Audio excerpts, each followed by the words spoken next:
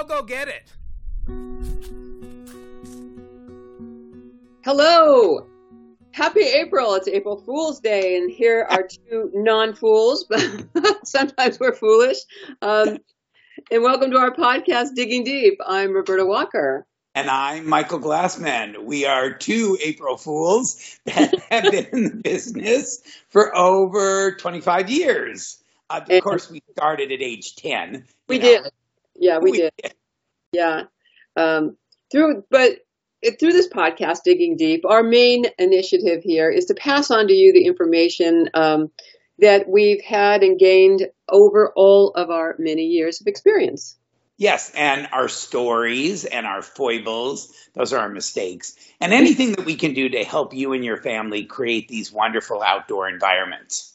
That's right. Now, I saw this on Facebook. You have to imagine this is a picture of this beautiful greenhouse and a garden and tons of plants. And the title said, you know that tingly feeling you get when you enter a plant shop? And then at the bottom it says, it's the common sense leaving your body. I like that.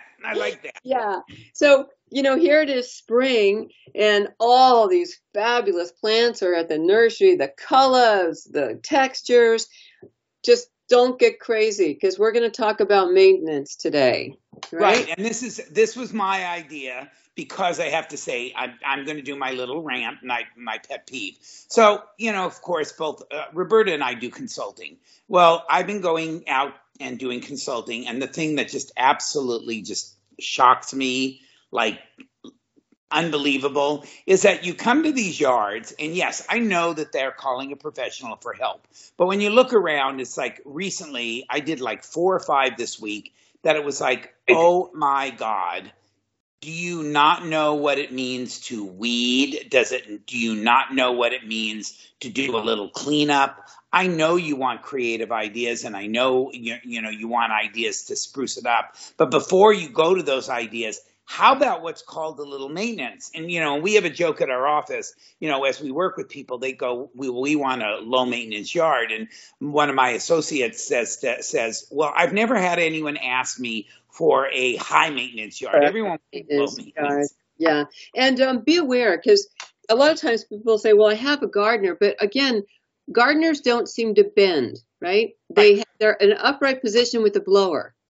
So like I was at one garden, and one of the things these are two really interesting stories. But the first one was, so I get called to do a consultation, give some advice. And the woman's husband is a plant geneticist. So I'm excited because she had on the phone said that, we have some really unusual plant specimens. And I'm thinking, oh my God, this is going to be so much fun seeing all these unusual things. I arrived at the house, and the first thing that hit me was, I've never seen so many weeds, so much disheveled mess in my life. And I said, I was talking about one area on the side, that why don't you because no one goes there, there's no windows, and it's a great place to store things. Why don't you just put gravel? So the husband says, oh, well, there is gravel there. And I go, yeah, there might be, but you can't even see the gravel because the weeds are like 4.5 feet tall. And he goes, yeah, I guess I need to. And I said, well, what about weed cloth? Oh, yeah, I didn't do that. I just threw the gravel down. So I was like, oh, my God. Then, okay, this is a plant geneticist, which is incredible. This is wonderful plants and everything. Can I tell you, there had to have been 500 pots of every size, shape, color imaginable, with some things were alive, some things were half alive, some things were laying over completely dead, some things were on top of each other. And they used the excuse that they were stacking these pots because they were keeping them out of the cold weather. But I got to tell you, you can tell if something's been there for a long time when it's got mold and dirt and dust all over it. It hasn't been there for a month or two. It's been there for years. Yeah, this is an interesting point because there is no or non a yard that maintains itself. Now, I have a yard that I put in, I don't know how many years ago, 20 years ago, and I know how big everything was going to get. I knew what it was going to do. And it, for the most part, maintains itself in that respect. However, when the spring rains come, stuff does germinate. I have a neighbor that I absolutely loathe, and they have a privet tree that they won't get rid of. So I have to, it's my Zen thing to pick out privet sprouts, because if you don't, you're going to have more trees in your yard. And I have gardeners that come once a week because they do the cleanup. So even if you have gardeners doing the cleanup, you have to get in and weed. And if you have things in pots, they dry out so easily. You know, we've had such a dry winter, and then we had the winds. And anytime you have that combination of no rain and wind, it just sucks the moisture out of those pots. And I told my clients, and here's my philosophy, may not be everyone's, but in this case, you know, there's that old saying, you know, bigger isn't better. Well, when it comes to pots, bigger is better, because for me, instead of having 20 little teeny tchotchke pots all over that you have to water and take care of, and they don't have a lot of soil, if you put in three to five very large, 3 foot of diameter by maybe 2 foot high, large pots that you put in good topsoil, we talked about that last time, good potting soil, you can do a wonderful arrangement, a wonderful plant marriage.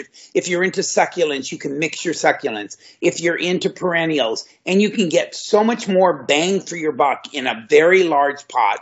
You drip irrigate that so that you don't have to go there all the time and water. And then if you put a drain underneath it, it doesn't stain brown water all over your patio. And I will tell you, you don't have to get rid of plants. You just have to group them and get them out of those little teeny puny pots that dry out and put them in big, large planters or planting pots.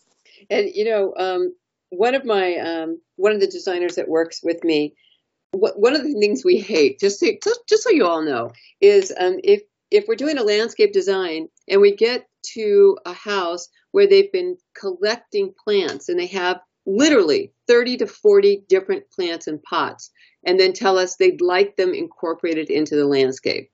Right. Yeah. Yep. And they go with nothing. They have nothing to do with each other. And the funny thing is, you've got a whole bunch of shade plants sitting in pots shoved into a corner. And unfortunately, so they say, well, what if we put them in the ground? But they have a full southern exposure, no shade. And you put them in the ground, they're all just going to shrivel up and turn into crispy critters.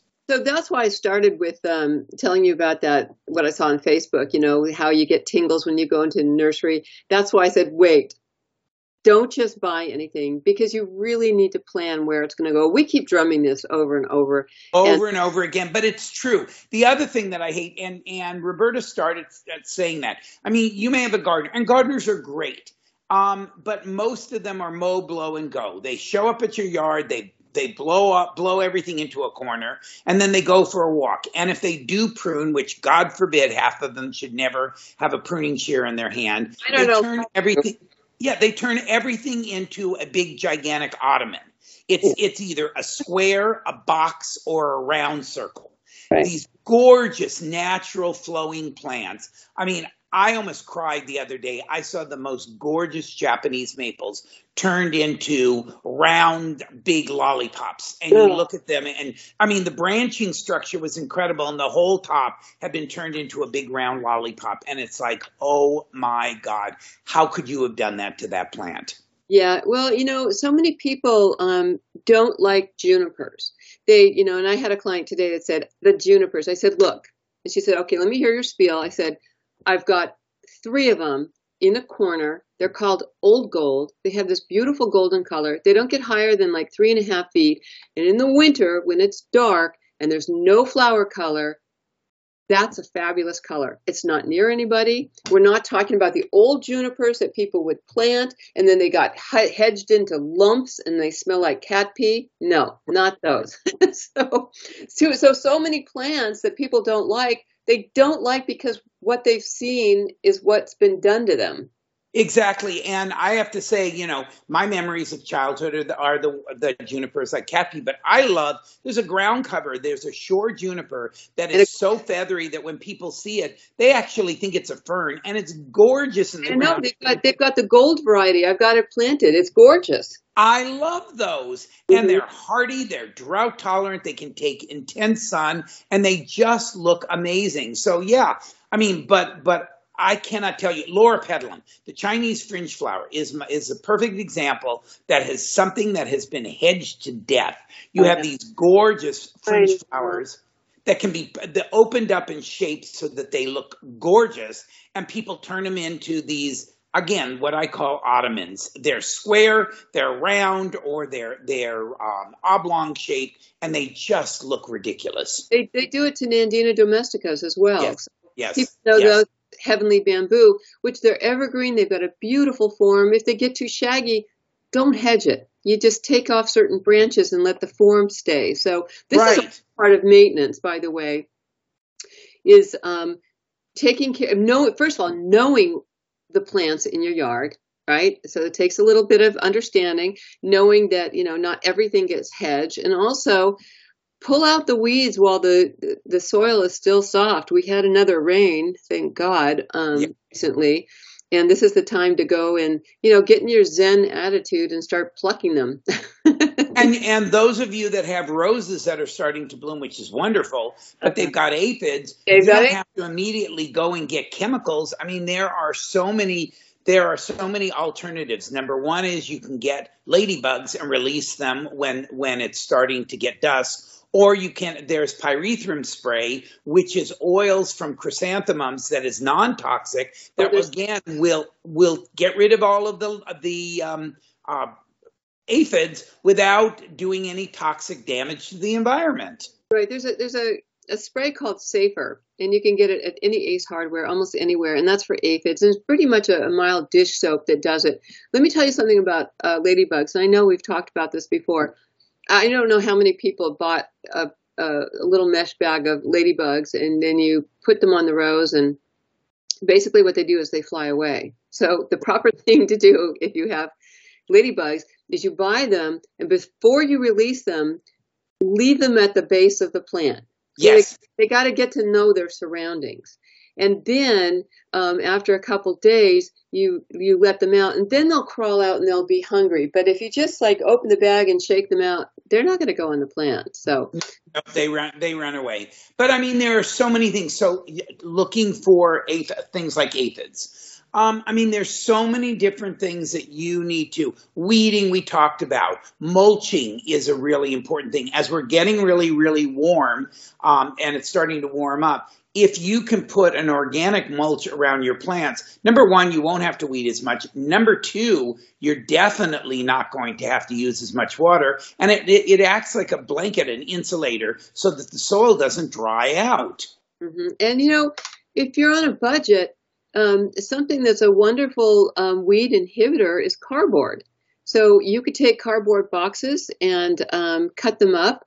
And I used to have a community garden, garden plot at the community garden. And what we would do is people would bring their excess cardboard boxes, and we'd flatten them and put them down, and then put bark or whatever, mulch that you have. And what happens, it decomposes. It's not toxic, and it blocks out the light. And it's an easy way. Now, I'm not talking about Bermuda grass or nutgrass. I'm talking about basic spring weeds. Right. Cardboard is a good alternative. I think that's a great idea. I mean, light pruning, a little bit of, and definitely fertilizing. Weeding is really important. Cutting the old dead growth off of. Again, I'm discovering, my perennials are coming back like gangbusters, but there's old growth there that looks pretty sad. Like I had a plumbago and the top of it was all dead. So I pruned that off, and now all the new leaves are flushing out, and it's beautiful. But again, it's your yard isn't going to maintain itself. It's not like something you put it in, you close your eyes, and it's going to take care of itself. And so what's going to happen is you're going to spend money, all this money you're spending. And if you don't invest, and it's not even money, if you don't plan to invest a little bit of time to take care of it, I had to be honest with you. Your investment is just going to go down the toilet. It's going to go down the drain because no matter what you do, it's just going to look rattier and rattier. So, I mean, part of landscaping, part of owning a house, if you're planning on not doing all plastic and silks, is you've got to commit some time to a little bit of maintenance. General maintenance, yes, you can get a gardener, but they're allergic to weeding. They're allergic to pruning. They don't know, a lot of them don't know what they're doing. So they can do the general cleanup, but you need to spend a little time making the place look great.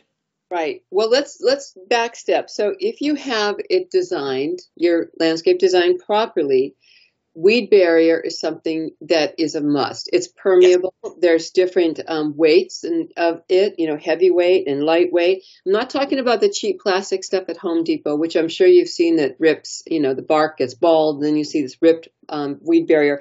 But if you take the time, don't just buy the plants. First, prepare the area. The weed barrier goes over the soil, and you cut an X and a hole in the weed fabric when you plant your plant, and you put the good soil in. But the weed barrier, I'm here to tell you, it's going to make your life so much easier. Now, birds drop seeds, the wind blows seeds in, right. The spring rains happen, you might get some weeds, but they pluck out really easy. And then once summer hits, you're not going to have weeds because the way I plant and in these beds, we use drip irrigation. So only the plant that's living and alive that we want alive is getting drip irrigation. Anything in between that's sprouted up as a weed is just something that occurred because we had some rain and there was a seed there. And but it's not going to happen in summer. It's hot and dry.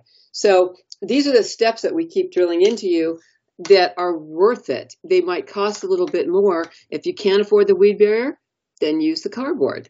There's right. alternatives. Over the winter time, we did get a little rain, not a lot, but enough rain that you can see where you have problems with drainage, whether everything is eroding, which means it's coming down and winding up on your patio or on your walkway, or you've got standing water sitting in a section of your patio or standing water on your walkway. This now is the perfect time because the soil is still has some moisture and it's easy to work to put in your drainage. Put in your drain lines rather than just say, we're not getting any more rain, so I don't have to worry about it. That's not true. In fact, I was out at a job site yesterday. And again, the whole side, this was a major side yard with lots of views and everything that the previous owner had poured concrete throughout the whole place with one drain. It was already, and they said and there was a hillside on the other side of this retaining wall. And they said in the wintertime, the minute we got rains, all the water was starting to come into the house because one little teeny drain couldn't handle it all. So, not only are they going to have to rip up a lot of the concrete, they've got to put in major drainage because that whole side yard is flooding. Well, again, that has to do with planning in the beginning. Obviously, if you pour concrete and then think about the drainage, it's not going to work. It goes exactly. Exactly. And so there's ways to alter your drainage. What really bothers me is that I'll go to these houses and all the concrete paths are in, and yet the downspouts from the gutters are just pouring onto the concrete instead of them putting a drain and then putting the drain underneath the concrete. Right. Absolutely. For 5 years, my pro bono work was for Habitat for Humanity, and we built houses that are LEED certified, Leaders in Energy and Environmental Design, really high sustainable homes. And it was very difficult to get LEED points. You have to really go to the outer limits to get these extra points to be more sustainable. And one of the things is that instead of the drains running all the way down to the street and then pouring out over the sidewalk and getting moldy, we stop the drains midway in the landscape. So whatever rain we get, whatever comes off your gutter, it might flood into your landscape, but it'll penetrate down into the soil. So if you have drains that are going all the way from the backyard to the front yard down to the curb, you don't need to have them go that far. Have them stop in the landscape, especially now when we're getting so little rain. Your plants love it. Right. Absolutely. So these are things that, as I said, they fall under the category of maintenance. even if you've made the mistakes, at this point in time is time to look at the areas and do the maintenance, do the fixing of the drainage. Irrigation, I mean, or sprinklers, if you don't have drip, you can switch to it. If you have above ground, if you actually have conventional sprinklers, you can put different heads in there that don't spray all over the sidewalk and all over the fence and all over the house. You can and turn those down. You can run some lateral lines. I mean, there are so many different solutions, but it all comes under the category of maintenance. And the bottom line is, if you don't do that, what's going to happen is your investment is just going to go down the tubes, because it's not, as I said earlier, it's not going to take care of itself, and it's not going to get better. It's just going to get worse. No, and here's another perspective on that. Right now, we have absolutely, in Northern California, gorgeous weather. I mean, gorgeous weather. It's before the heat, before the hell comes on. And to get out in the garden, to get yourself a little knee pad or, a little foam and sit down and pluck out weeds, it's actually very meditative and lovely. And you're not only cleaning up, but you're taking time out from whatever busy schedule you have. And as you clean the weeds out and then you look at your garden, there's just a sense of fulfillment. It's just like, yeah, this is nice. I paid for this garden, or I planted this garden. I love this garden. So now's the time to do it. Well, before it, you know what it's like anywhere in California, most likely, except way Northern California. It's brutal heat in the summer. I agree with you. And one of the things that I found is, even if you think about just putting in a little bit of, you don't have lots of time, but you can put in, like, every morning, maybe even before work or on the weekend, you just donate 15 minutes, like on a Saturday, 20 minutes on a Sunday. You go out there early in the morning with your cup of coffee, if you drink coffee or tea, and you go and take one little area, and that's where you're going to weed, or that's where you're going to prune, or that's where you're going to do some heading back.